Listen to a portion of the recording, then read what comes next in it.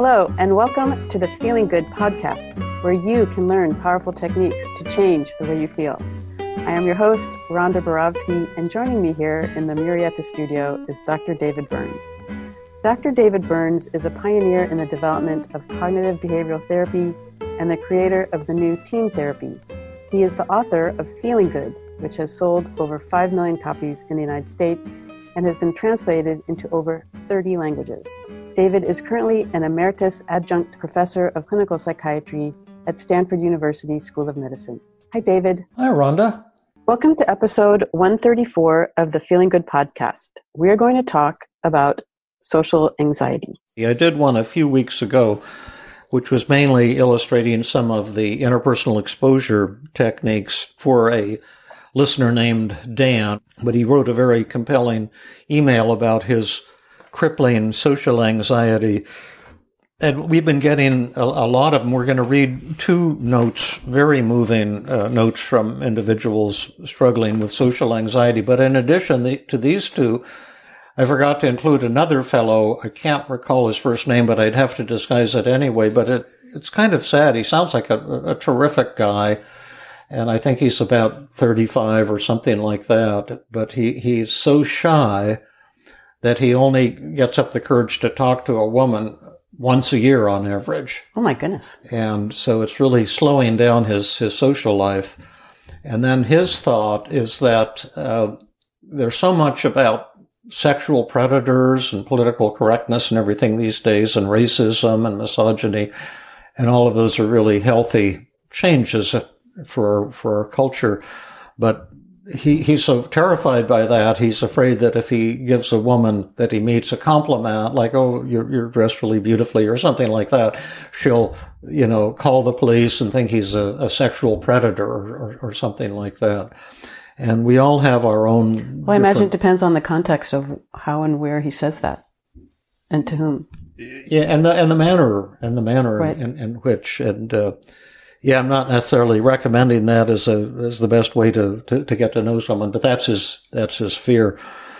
But we got the first email from a woman we'll call Margaret, and if you like, you can read hers, and then I'll read one from a gentleman we're calling Abdul. Okay.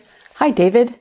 How do you distinguish a personality disorder, say, for example, avoidant personality disorder, from just, and I don't mean that in a derogatory way, from just being depressed and anxious? I ask because I have a strong suspicion that I may be suffering from avoidant personality disorder, and I think if you knew my history, you would probably agree that there are strong signs. I have been having problems from my early childhood until now, and I'm 30 years old now.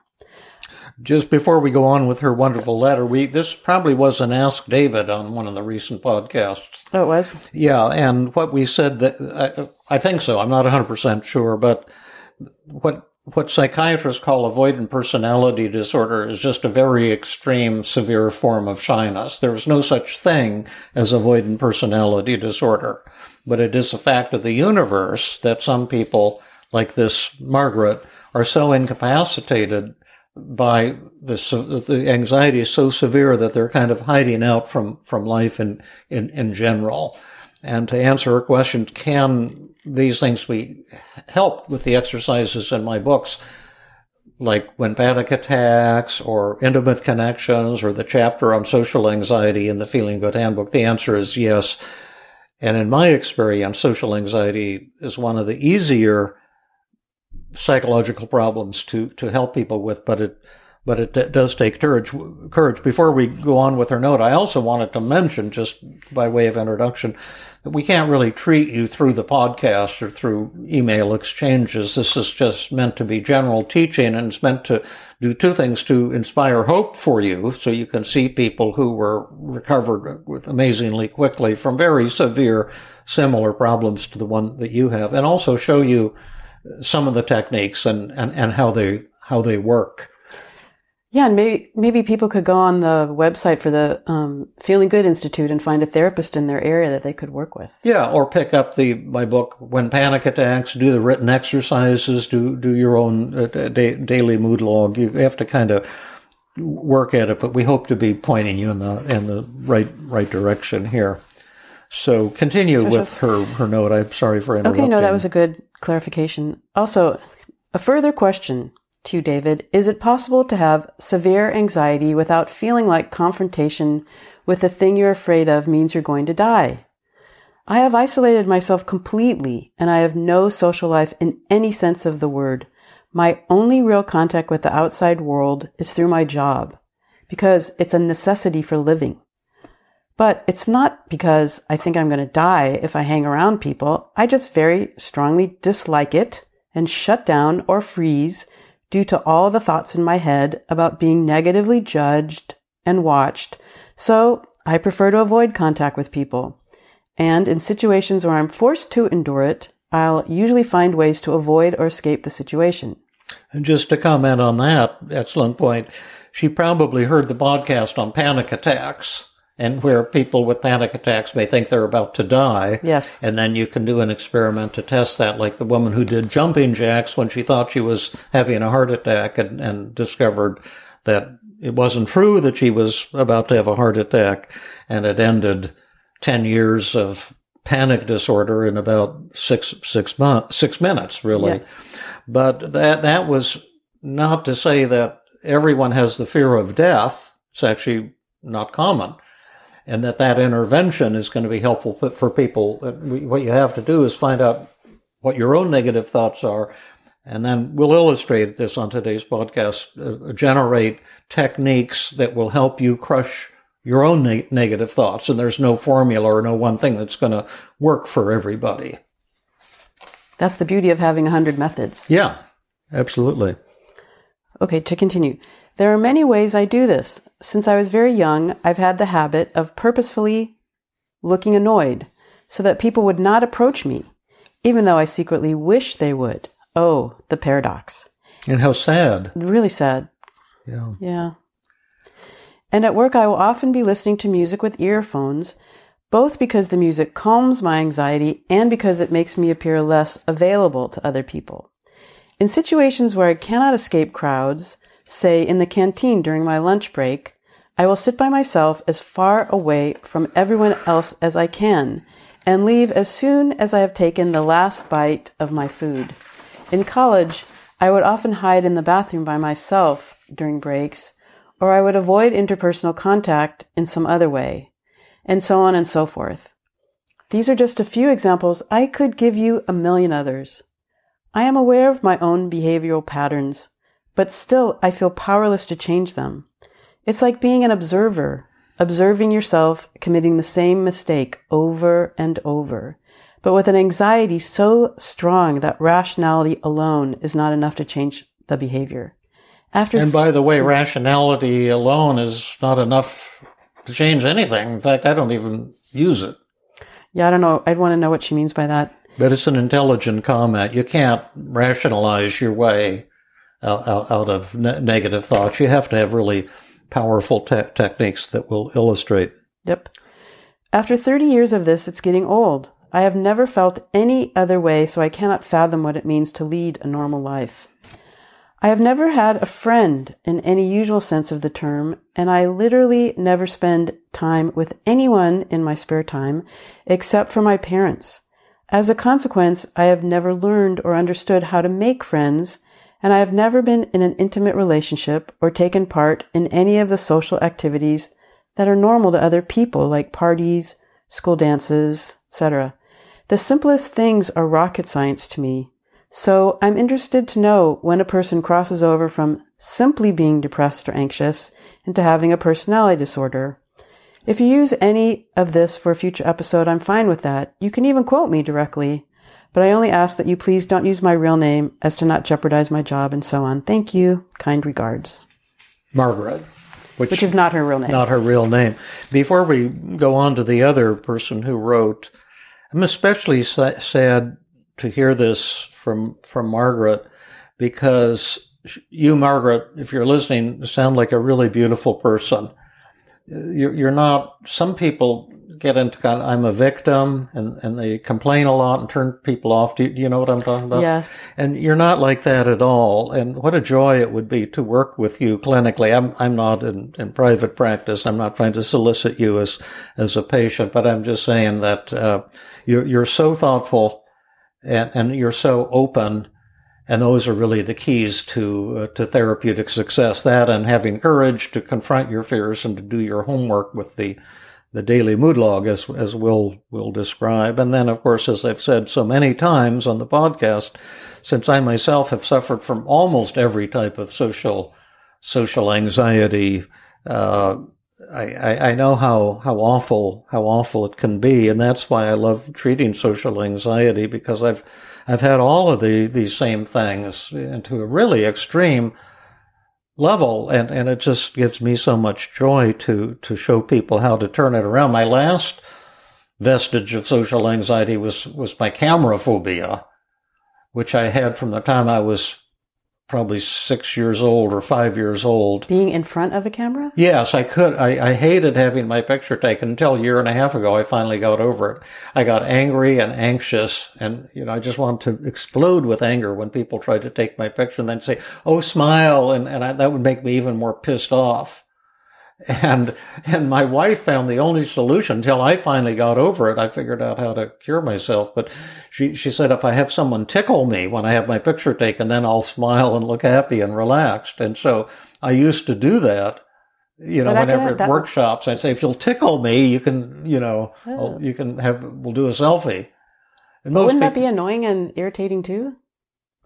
Well, I didn't mind, but some of the people didn't like it. They thought I'm some kind of a sexual predator or something. Right. so it was a little awkward, but it did work, because when you tickle me in the stomach, it makes me laugh, and then I don't look like this grouch.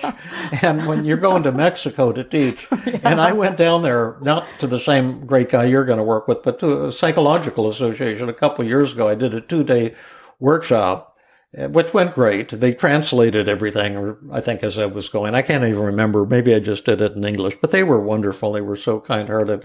But then afterwards, they took my picture with this one was president of some, Mexico Psychological Association or whatever she was the president of. And I said, you have to tickle me or I'll look like a grouch, and she wouldn't do it. So it made me mad. So I just looked real angrily into the camera. Goodness. But yeah, because when I was little, I had 2 older sisters, and for a number of reasons I won't disclose, but they teased me mercilessly, and I didn't know why. And I also looked goofy because I was cross-eyed, and I was real skinny, and I had these big glasses, and my parents told me I was always flushing the glasses down the toilet. Oh my God. But they made me look real goofy. And then I would squint in the sunlight. So I just looked ridiculous on photos, and they teased me a lot about it and just made me angry and gave me the conviction that I had bad appearance. And so I would get angry, in front of the camera. And the way I got over it was my Logitech thing here that I put up my camera. Right. So you kept looking at yourself? Well, what I did, I saw that you can actually snap photos of yourself. So I thought, I think I'll try that. I'll just smile and snap a couple photos. And then I looked at them and I said, hey, that looks good. And I was immediately cured. Nice. But I had that from age 6 to 76. I had that for, oh my goodness, almost 70 years. Oh, but that gives me hope that any anxiety can be overcome. Oh, yeah. No matter what age. Yeah. But you have to want to do it, and you have to have the tools to do it. So, anyway, that was her beautiful note. And then I'll read the one from Abdul, but no, you don't have, Margaret, something called avoidant personality. Could be diagnosed with that, if someone wanted to do a diagnosis, but the diagnoses are just fantasies that the American Psychiatric Association has made up. Yeah, they're meaningless labels. Yeah, it doesn't mean anything, but what is for real is that you have severe social anxiety, and that's something that we can do something about. In fact, we're going to give all of our listeners a social anxiety test in just a minute. But let's see what Abdul from Pakistan has to say. And again, we're disguising his identity. He says, Hi, Dr. Burns. I'm from Pakistan. Please make podcasts on shyness and public speaking and other anxiety issues. I have anxiety, shyness. My father also has anxiety. I know he is not happy. I also sometimes feel exactly like him. And one of my cousins, and I'm disguising details here to protect Abdul, his name, and other details, but one of my cousins is very much depressed. He describes his job. I won't describe it, but to protect his identity. But he always uses to pack clothes all the time, even if they're kept properly. That sounds like kind of OCD. Right, that's what you described before. Yeah, OCD. like he's folding clothes or repeatedly or arranging them or something. Dr. Burns, please guide us. It would be very helpful. Sorry if I wrote anything unprofessional. Sad that he thinks it's unprofessional. Right, there's nothing unprofessional about that. Yeah, no, it was just great, and thank you. And then I got another follow-up email from Abdul before I had time to get back to him. Says, Dr. Burns, my social anxiety has returned back. So it sounds like it comes and goes. That's very promising, actually. In my office, I feel very lonely. Here are my negative thoughts. And these are typical of most shy people. I should say something impressive. I'm good looking, so I should not be anxious. A lot of should statements. I should talk to girls. I should say hi to people. I should mix with people.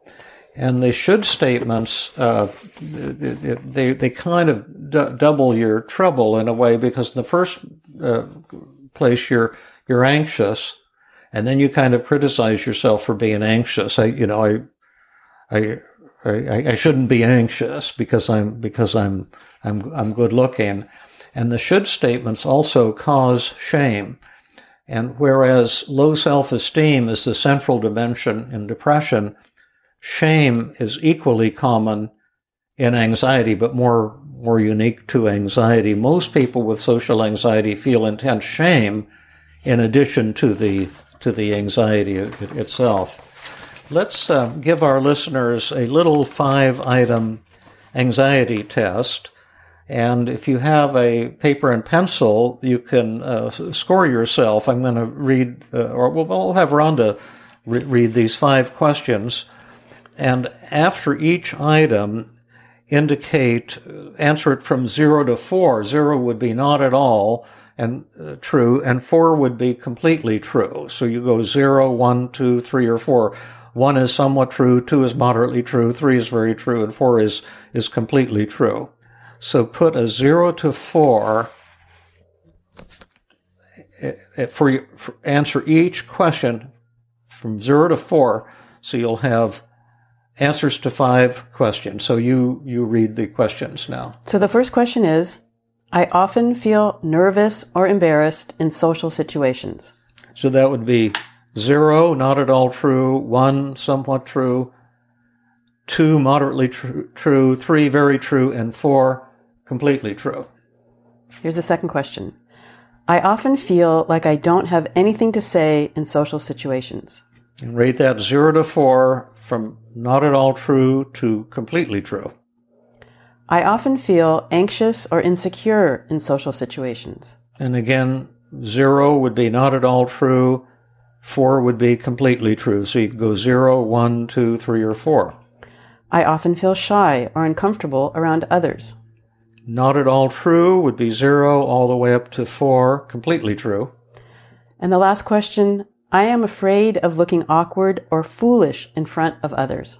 And again, give that a 0 to 4, depending on if that's not at all true. Somewhat true would be 1, 2 is moderately true, 3 is very true, and 4 is completely true. So now you can add up your score on those 5 items. And if they were all zeros, your score will be 0. And if they were all completely true, your score would be 20. And so once you add up your score, here's the scoring key. And again, this is just on the severity of your shyness or your anxiety around other people. It's not diagnosing a mental disorder, as you psychiatrists are prone to do, but just, do you have this problem? If your score is 0, that means no social anxiety at all, and that's terrific. You're one of the people who's blessed by not being anxious around other people. A score of 1 to 2 would be minimal social anxiety, kind of in the range of normal, I would say.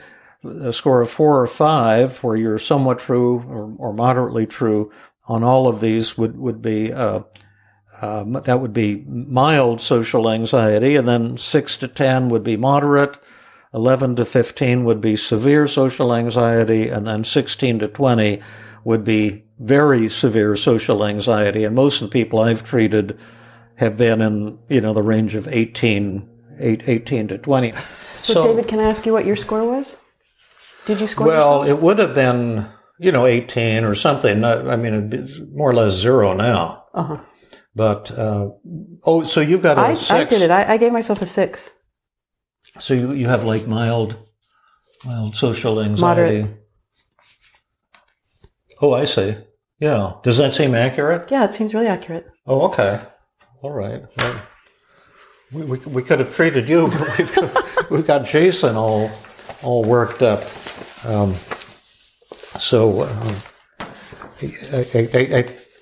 One thing is that when you're working on any problem, and we talked about this in our specificity podcast, that you always start with a specific example. We can't treat anybody in a general way. And so I ask a person to describe one moment when you're upset, whether it's a conflict with a loved one or depression, or in this case, social anxiety. Oh, by the way, I want to give a plug to my book, When Panic Attacks. I'll put that picture in the show notes. Nice. Because that's, one of my more recent books, and it's just, there's 40 techniques there for dealing with any type of anxiety. But I always start with what's called a daily mood log, and that would be how you're thinking and feeling at one particular moment. And that's all of the therapy flows from that daily mood log. And in the daily mood log, which we've mentioned in previous podcasts, there's 5 steps. You just describe at the top of it a specific moment when you felt upset. Then you circle your negative emotions and rate each type of negative emotion from 0 to 100. Then you write down your negative thoughts, and you identify the distortions in those negative thoughts. And then you substitute more positive and realistic thoughts. And I'll put Jason's mood log up. This is an earlier version of the daily mood log, but it'll be good enough for our purposes. Now, this was a young man in early 20s who was, a pretty good-looking fellow, a pretty smart fellow, a good sense of humor, but he had just crippling social anxiety, and he was afraid to talk with women or girls, whatever word you want to use, because he'd get all intensely anxious. So he had buddies and things, but he didn't have any social life in the sense of dating, and that's what he wanted help with. And so I asked him to describe one specific moment, and it was standing in line at the grocery store on a Saturday, and he was waiting to check his groceries, and he noticed that the woman checking the groceries was attractive. So he thought she was giving him the eye a little bit. So he thought, well, maybe I can say something to her when I check the groceries, and try to flirt with her a little bit, or even just speak with her would be a huge accomplishment. And this idea made him very panicky, and so he circled that he was feeling down 50%, anxious 99. 99%, guilty 95%, inferior 95%, self-conscious 99%, discouraged 90%, frustrated 90%, angry 90%. Now, Why is he feeling that way, Rhonda? What's causing his negative? Because he has a lot of negative thoughts that are driving those uncomfortable feelings. Right, exactly. And here's the negative thoughts he wrote down, and let me say that he believed each one of them 100%. One, he's telling himself, and those of you who are socially anxious, I just know you're going to be able to identify with this, I don't have anything interesting to say. Number two, I never succeed with the really good-looking girls. Number three, I don't have time to deal with a relationship right now, even if I do end up having a good conversation with her. That's kind of a rationalization thought. Yep. 4, I better just keep my mouth shut since I might say something stupid and upset her. And see, that was the same as the guy mentioned early in the show. If I try to talk with a woman, she'll get all upset. I'll say something stupid, something inappropriate. Or offensive. Yeah. And then number 5, people will think I'm a self-centered jerk if I try to flirt with her.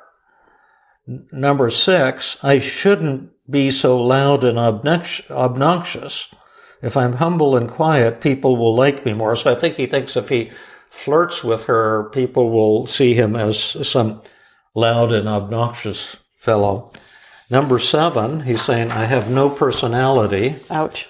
Yeah. 8, I must be a terrible person because I'm so concerned with superficial things like success and looks. And that's such a cool thought, So many of us have that thought. Yes, yeah. And so many of us are kind of obsessed with superficial things. Right. like success and looks. It's kind of evolutionary, right? Exactly. Yes. It's programmed into our brains. Number 9, if I tried to flirt with her, I'd probably get shot down. That's a key one. And then the final one, that would show what a loser I am. Now, we're going to do a little quick exercise with you listeners, and we'll ask you at a certain point to turn off the podcast and do a written exercise, which I think you'll really enjoy. You don't have to do it, but you'll learn some pretty fantastic things if you do this exercise. If you're driving, listening to the podcast, don't do the written exercise because you'll die. Yeah. So wait till you get home and do it then. But we always ask a person. Suppose there's a magic button. After we empathize with them for a period of time, and at a certain point I asked him, what's my grade? And he said I was getting an A on empathy. And then I asked, is there something here you want help with? You issue the invitation. Yeah, it's called the invitation step. It's the first step of paradoxical agenda settings, TEAM. T, I measured all of his feelings were intense. E, I empathized. And A, agenda setting, we want to reduce his resistance, because resistance is pretty intense in social anxiety. And so I said, suppose there's a magic button. If you press it, you'll be... I said, what would you want out of this session? If at the end of the session you walk out of here and say, oh boy, that session blew my socks off, what would you be hoping for? And he said, well, all of these negative thoughts and feelings would disappear, so then he can be confident and flirt and things like that. And I said, well, we don't have a magic button, but I've got some awesome techniques, and that would be possible to make that happen.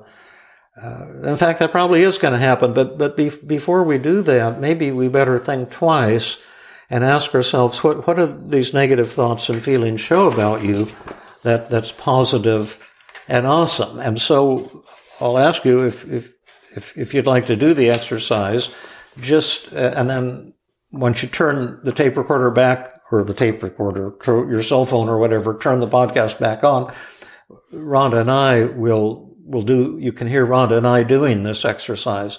But look at his negative thoughts and feelings. He's got these 8 different kinds of negative feelings and 10 different negative thoughts that we just reviewed with you. Ask yourself, what do these negative thoughts and feelings say about Jason and his core values as a human being that's positive and awesome? That's the first thing. And the second thing, what are some benefits to Jason of all of his negative thoughts and feelings. You have to ask those two questions so you can just make a big master list of positives. And the idea is what are the things he's going to lose if he presses that magic button? In other words, he thinks his negative thoughts and feelings are problems that he wants to get rid of. But we're going to go in the opposite direction and say, what do these negative thoughts and feelings show about Jason that's beautiful and positive and awesome? And number two, how will these negative thoughts and feelings help him? So if you have a paper and pencil handy or a pen, turn off the podcast now and see how many you can come up with. And then in a second, you can turn the podcast back on, and Rhonda and I will do this exercise in real time. So 1, 2, 3, turn it off now. And now turn it back on. Yay. So we're back. Right. So let's see what we can come up with here, Rhonda. Well, his one of his thoughts is if I keep my mouth, I have to keep my mouth set or I'll upset her. And doesn't that show that that he has compassion and caring for other people? He doesn't want to upset someone. That number one. I'm going to write that down. He's concerned about the feelings of others, and doesn't want to upset people. Yeah, and that's a really important value. Yeah, absolutely. And it shows that he's kind of humble. Number two, it shows that he's kind of humble, that he doesn't want to. He's not conceited. Absolutely. What are some more benefits? What are some benefits of his shyness? Well, don't you think it's protecting him from rejection? And is that important? I think so. Absolutely. So number three, the shyness protects from rejection, because if he presses the magic button, his shyness will instantly and totally disappear. So he'll be flirting like women like crazy. And then he could possibly risk getting rejected like crazy, and that hurts. Well, we can guarantee that he'll get rejected like crazy, because it happens to everyone. And furthermore, he's a beginner, so he'll probably be a bit awkward, and he will get hurt at times. Yeah. What are some other benefits? Well, doesn't it show that he values relationships? Yeah. That's right. He values relationships. That's what. He feels lonely. I didn't put that down, but I'm sure he feels tremendously lonely, and he values relationships. Otherwise, he'd be happy being alone and not in a relationship. Yeah, that's right. That's a beautiful thing. What are some other beautiful things? He's frustrated. He's angry. And he's very self-critical. What does his self-criticism show about him? More than being humble, self-criticism could show that he's willing to take a look at his flaws and try to improve himself. So he has high standards. He has high standards. And also he's willing to be accountable and see his flaws. Right. And you can see that his high standards. He has very high standards for himself, and he is saying that he might be the one to goof up, that he has faults and flaws. Those are beautiful things right now. When he says, go ahead, what else? What do you think it means that he says, he must be a terrible person because he's concerned with, superficiality? Yeah, what does that show about him? That's really cool. Well, it shows that he has some depth in his life, and he wants to pay attention to things that are really meaningful and important to him. I love that. Yeah, he wants meaningful relations. And he wants to be a person a meaningful person. Absolutely. What are some awesome things about his anger? He's 90% angry. Well, sometimes anger can be motivating. Oh, there we go. Yeah. Like he's coming to get help. Right. and I'm going to be pushing him to do some pretty difficult things. Yes. So do you think some of his anger could be camouflaging or showing he is courageous? Can anger and can you motivate him and to take the courage to take the action he's going to have to do to change his life? Absolutely. Because I thought usually anxiety is motivating more so than anger. I'm sorry? Isn't anxiety more motivating than anger? Well, they can be motivating in different ways. How I see the anger as motivating because he's really going to be mad at himself. He's going to get charged up here and do something. I see the anxiety as protecting himself and being vigilant, so he doesn't screw up. Yes, that's true. Mm-hmm. And the anxiety might help him continue to practice over and over again until he gets it right. Yeah. Now he's guilty. What does his guilt show about him that's positive and awesome? Well, that he cares what other people think of him. Yeah. That's true. And that was number one on our list. But I'm thinking, in addition, that he has a moral compass. Mm-hmm. That he's holding himself to, that he's not going to be real disruptive in a grocery store or. Right. But anyway, this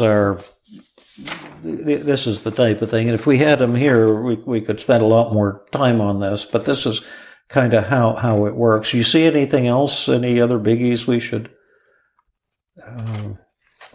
he says if I get shot down, that'll show what a loser I am. Well, that could also, we could say that he's realistic. Because he may have not great flirting and conversational skills since he's been avoiding women all of his life. So, and we're all flawed in our own way. So maybe he's just really accepting of his own flaws. Yeah, right. So how do we bring this to closure, Rhonda? Well, we would want to point out to him that if he pushed the magic button and got rid of all the negative thoughts and feelings, he would also get rid of all these beautiful and positive things about himself and get rid of his values. And does he really want to get rid of all of these positive things? No, he doesn't. Yeah. So we would ask him then, we would let him know that instead of a magic button, we have a magic dial. And so we would ask him if he could dial down his negative emotions so that he can maintain the benefit of all of them, but eliminate the suffering and pain they cause him. Yeah, and what would be a healthy amount of anxiety, and what would be a healthy amount of guilt, right? And also another thing about he's 50% down. What we forgot to say. What's beautiful about the fact that he feels sad and down? Well, what is beautiful about feeling sad and down? That he knows he can feel better one day? No. I don't know, I'm stumped. That's the great thing about sadness is you get rid of it, but that's not positive reframing. No, that's the conventional thing. Right. There's something very beautiful about being sad and down. See, more than what we've already said. I mean, it's real. I think it gives another flavor here that it shows his longing for a loving relationship, mm-hmm. his passion for life. And so it's kind of tender and beautiful that he feels sad and down. If he was happy, he'd be kind of a sociopath. Right. And so it really shows his tender side. Yeah, that's beautiful. Yeah. So he decided he definitely wanted to dial all these down to pretty low levels, and then that's the end of dealing with his so-called outcome resistance. But we have to deal with his process resistance, and those are the two forms of resistance in overcoming shyness. Outcome resistance is do I really want to get better? Could press the magic button, you get better. Well, maybe it's not such a good idea to press that magic button. But process resistance, what does that have to do with? Process resistance is that you may not want to do what you have to do in order to get better. And what's he going to have to do to get better? Well, he's going to have to confront his fears. We're going to have to teach him how to flirt and push him to do more social interactions. Yeah. And we have a lot of techniques in order to do that. Suppose he says, you have to make my anxiety go away first, and then I'll flirt with women. What would you say? I'd say, well, people talk about first they need to be motivated before they can do something. We came in here to get away from the sound. Here in Murrieta Studios. We're recording live right now. Yes, you're on it. And so do you have anything to say about social anxiety? You're part of our podcast. That's my wife just came in. There was a mower, so we came in here. Yeah, so anyway. So if somebody asked me if they had to feel motivated to get over their social anxiety first, I'd say no. What you have to do is do the techniques first, and then the motivation will follow. Yeah, because motivation sometimes never comes. I'd say you're not entitled to be motivated to flirt with women until you're really good at it and they're chasing you. Then you'll be very motivated. Right. But if you want me to work with you, I'm going to tell you to do things that are going to make you very anxious. And you have to give me an irreversible guarantee that you'll do the things that I ask you to do, even if they freak you out at first. So you're going to offer him the technique of dangling the carrot, where you're going to let him know that you have hundreds of techniques that could help him. Yeah. And encourage him by letting him know that you have the tools for him to get over this. Yeah. And then you're going to offer what you just said as a gentle ultimatum that you want a commitment from him that he will do what you're going to ask him to do. Yeah, most of the tools I'm going to show you, you're going to love. They won't threaten you. Yeah. But you must agree, if you want me to work with you, to do shame attacking exercises, smile and hello practice, the talk show host technique, and self-disclosure, and a lot of things that will be very uncomfortable. And then what will you do if he says he doesn't want to do that? Find another shrink. So then what you'll do is I'm not the guy you're looking for. So you'll offer him what you call sitting with open hands. Yeah. Let him make the decision. Yeah, just say, I'd love to work with you, and I think you're awesome, and it would be a joy to show you how to convert your love life from rags to riches, and I'm absolutely certain we can do that if we work together. But you have to be willing to pay the price, which is doing things that will frighten you. And I'll do some of them with you if you like. I'll go with you to the gates of hell. That would be great. But you have to do that if you want me to. Okay, so let's assume Jason says yes to everything. So yeah, he was all on board. And the thought he wanted help with first then was, people will think I'm a self-centered jerk if I try to flirt with her. Now, some of you are familiar with the 10 cognitive distortions. One of the first things we do is say, what are the cognitive distortions in that thought? So let me go through them one at a time, and you can tell me if each distortion, if you think, and you can, who are listening too, I'll ask you too, and then we'll see what Rhonda says. But the first of the 10 distortions is all or nothing thinking, and he has the thought, people will think I'm a self-centered jerk if I try to flirt with her. Is that an example of all or nothing thinking? You can say yes or no, and put a tick on a piece of paper, or write down yes or no. And now Rhonda will tell us, what do you think? I do think it's an example of all or nothing thinking, because it's either all people will think he's a jerk, or no one will think he's a jerk. And he is focusing on that. All people will think he's a jerk. Yes, but also he's thinking jerkiness is all or nothing. You're either a jerk or a non-jerk. Do you see? Right. You can also say he's labeling himself. Yep. Yeah. And the real question is not, do jerks exist? Does jerky behavior exist? Well, I imagine it exists on a continuum. Yeah, and we all act jerky at times, but there's no such thing as a jerk.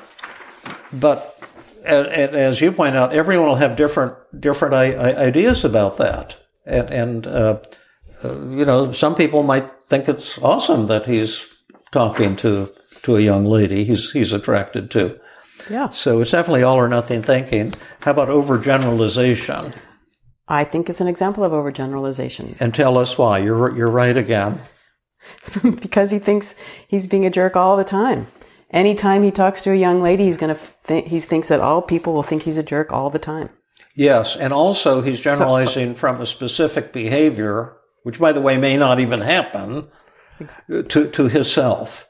And that's what we were talking about, I think, in the last podcast, The pain comes when you think you have a self that people are going to judge. He's not worried about people judging his behavior. We all act jerky at times. We all screw up at times. But just when you think people will think I'm a jerk, that I have a self that's defective. So he's generalizing from his thought to all people. From his mistake. From his mistake. If he makes a mistake, then people think I'm a jerk, as if there was such a thing, and that his whole self would then be contaminated, rather than just screwing up and not flirting skillfully. Yep. How about mental filter? So mental filter is when you focus on all of the negatives. And it does seem like that is true as well, because he's focusing on the negative of his behavior and also a negative consequence that could or could not happen. That's a good one. How about discounting the positive? Well, I actually think there could be discounting the positive, because he's discounting any time that he might have spoken to a woman and had a good experience. Well, that's zero. That's zero? Well, he hasn't flirted with anybody. He's never had a positive experience. But it's discounting the positive in the following sense. If he talks with a young woman and gets shot down, is that good or bad? Well, to him, it's bad. I'm asking Rhonda. It could be both. It's bad because it might hurt his feelings, and it's good because then he can find someone else that would be interested in him. But why else is it good for a shy person to talk to someone and get shot down? Because it gives them experience. Yeah, because he's confronting his fears. Right. So it's actually extremely good. If he were to talk to her and she isn't interested, then he's confronted his fears. So that's a huge bonus. Nice. How about jumping to conclusions? Well, it is jumping in conclusions, because he's jumping to the conclusion without any data that it's true that people will think he's a self-centered jerk. Yeah. So that's mind reading. He's imagining, and this is classic with all people with social anxiety. They're absolutely convinced that people are going to reject me. They're going to look down on me. They'll judge me. They're going to judge me without any data at all. And it's also another form of jumping to conclusions. It's fortune telling. See, he's predicting not only is she going to shoot me down, but in addition, people are going to start, talking about me and judging me, and they'll go home and say, "Oh, sweetheart, I had the most horrible experience in the Safeway. I saw a young man flirting with a woman checking groceries, and oh, it was just such a horrible experience for me," and, stuff like that. Oh my God, he was such a self-centered jerk. It ruined my whole grocery shopping experience. Yeah, and that brings us to the next distortion: magnification and minimization. He's magnifying how awful it would be if he made a fool of himself, and he's minimizing his own courage and taking a chance and confronting his fears. Now, here's another distortion, Rhonda: emotional reasoning. This is number 7. So emotional reasoning is, I feel like I'm a jerk, so I must be a jerk. Yeah. So that's how, and I feel like I'm a loser, so I must be a loser. And I feel like I'm going to get shot down, so I'm going to get shot down. And I feel like I'm on the edge of some horrible thing, so this must be extremely dangerous situation that I'm in. Labeling, we've already said, he's labeling himself as a jerk. The world doesn't break into jerks and non-jerks, just human beings, and we're all jerky some of the time, and no one's jerky all of the time. Right. How about, is it a should statement? People will think I'm a self-centered jerk if I try to flirt with her. Yes, it's a hidden should. Oh, I shouldn't be a jerk, or I should be perfect. I should never make a mistake. Yeah. I should never get shot down. I should never do anything jerky. I should never do anything that people will judge. Yeah. Have you ever done anything jerky? I did something jerky just a few hours ago. Oh, you did? What did you do?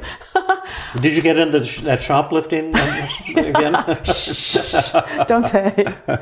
What did you do? Well, I thought I was more important than I really am. Oh, really? Yeah. And then I refused to talk to a friend about it. Oh, you were alluding to something. I was. Yeah, that's right. Recall. That was kind of jerky, wasn't it? It was. I was filled with my own self-importance, which is always being a jerk. Yeah. I love that. Thank you. And then self-blame and other blame. People will think I'm a self-centered jerk if I try to talk with her. Is that blame? It is blame. He's blaming himself and he's blaming others. Yeah. So those are the 10 distortions. And in the old days, that used to be not terribly helpful to people. It was always minimally helpful. But now in this modern era, when we do positive reframing, often that's just go through the distortions and then the person can come up ways of smashing these thoughts. But we'll take the old-fashioned approach here and talk about all the different tools we can use to help him smash this thought, so you see that there's a lot to choose from. Now let's see how we're doing on time, because we could break this into 2 podcasts too. We don't want it to run too long. We started at 1:49 and we had a little bit of a break there due to the sound problems. What time is it now? 2:43. 1:40. Oh, so I'm wondering if we could almost stop the podcast at this point. Okay. Does that make sense? And then, we could do the methods. Yeah, we'll go through all the methods, but just to give you a preview, we're going to generate a recovery circle and select 10 or 15 methods that we can use to help Jason smash this negative thought. And so you'll see the power, all the really amazing things we can do once we've got a specific thought at a specific moment, and how you can use that to really change your life. And that's what I really want for all you folks who are struggling with social anxiety. And also, if you're a therapist, I'm also hopeful this will help you in your clinical work. I get a lot of emails from therapists too, very kind emails saying that this workshop of yours that I went to, or the book of yours I read, or the podcast has just transformed my clinical practice. And if those of you who want more workshops, I have on May 19th, this is the end of the podcast for today, and next time we'll pick up and we'll do the next part on social anxiety. But on May 19th, 2019, I'm going to do a workshop with Dr. Jill Levitt, who I teach with at Stanford in my Tuesday training group. And we're going to do Team CBT for Anxiety Disorders, step-by-step training for therapists. It'll be a 1-day workshop. It's almost sold out in person. I think there's only 2 or 3 slots yet left, even though it's still, let's see, March 10th. Today's March 10th. Yeah, so it's April. It's like more than 2 months away. But in person, it's almost sold out, so you have to move real fast if you want to come in person in Palo Alto. But we have lots of slots still available. They will probably sell out at some point too, because we can only take so many online, because we have to have trainers online to help the online people. But if you go to my website, feelinggood.com, click on the workshop tab, and you can find the link to learn more about this. There's 7 CE credits. I think it costs $135. The people come in person, you're going to get fabulous free breakfast and fabulous free lunch. And you get to hang out with some really neat people. Well, the lunch is a potluck. Everybody brings and nurtures each other with delicious food. That's why the food is so good. If you go to a hotel, you get this hotel food. But at this place, it's potluck, so people bring really beautiful things. In fact, I brought last time really fantastic stuff. I brought from Manresa those fabulous pastries. They have some of the best pastries in the world, and they were super expensive, but I bought 15 of them. It cost like $90 or something. Oh my goodness. But they're like, wow, thank you so much. They were so delicious. They are delicious. And other people brought fabulous stuff too. And then the 2 summer intensives, July 15 to 18, 2019, I'm going to do my 4-day summer Canadian intensive in Calgary. And Jack Hiroshi and Associates are sponsoring that one. Again, you can find the link on my workshop tab on my website. And then in late July 29th to August 1st, 2019, you can find the link to the South San Francisco 4-day intensive, which is pretty much just about always my best workshop of the year. And we're going to do live demonstrations. You can work on your personal stuff. We're going to show you how to increase your empathy skills, show you how to melt away therapeutic resistance, show you how to boost your outcomes in your clinical work by using sophisticated assessment and tracking procedures. We're going to teach you at least 20 or 25, if not more, of the 100 methods that we use. And it's just a great thing. And maybe Brandon Vance will have a song for us. Oh, yeah, Brandon will be there. He makes up feeling good songs, and he's really very talented. Oh, and Sonny is going to come, Sonny Choi, and talk. He was a huge hit. Last year, he talked about using team with people who can't speak English, with almost no resources, people with very little funds. He often has to work through an interpreter. The agency where he works, he only gets to spend about 35 minutes a session with people, and most of his patients recover in 3 or 4 sessions. And it was people, they couldn't believe it. He's such a humble fellow, and working with that population, it was just a standing ovation for Sonny. And so I asked him if he'd come back. So that's great. There's going to be a lot of great stuff. So come to one of those workshops, and we'll see you next week. Thank you. See you next week. Thank you. This has been another episode of the Feeling Good podcast. For more information, visit Dr. Burns' website at feelinggood.com, where you will find the show notes for this episode under the podcast page.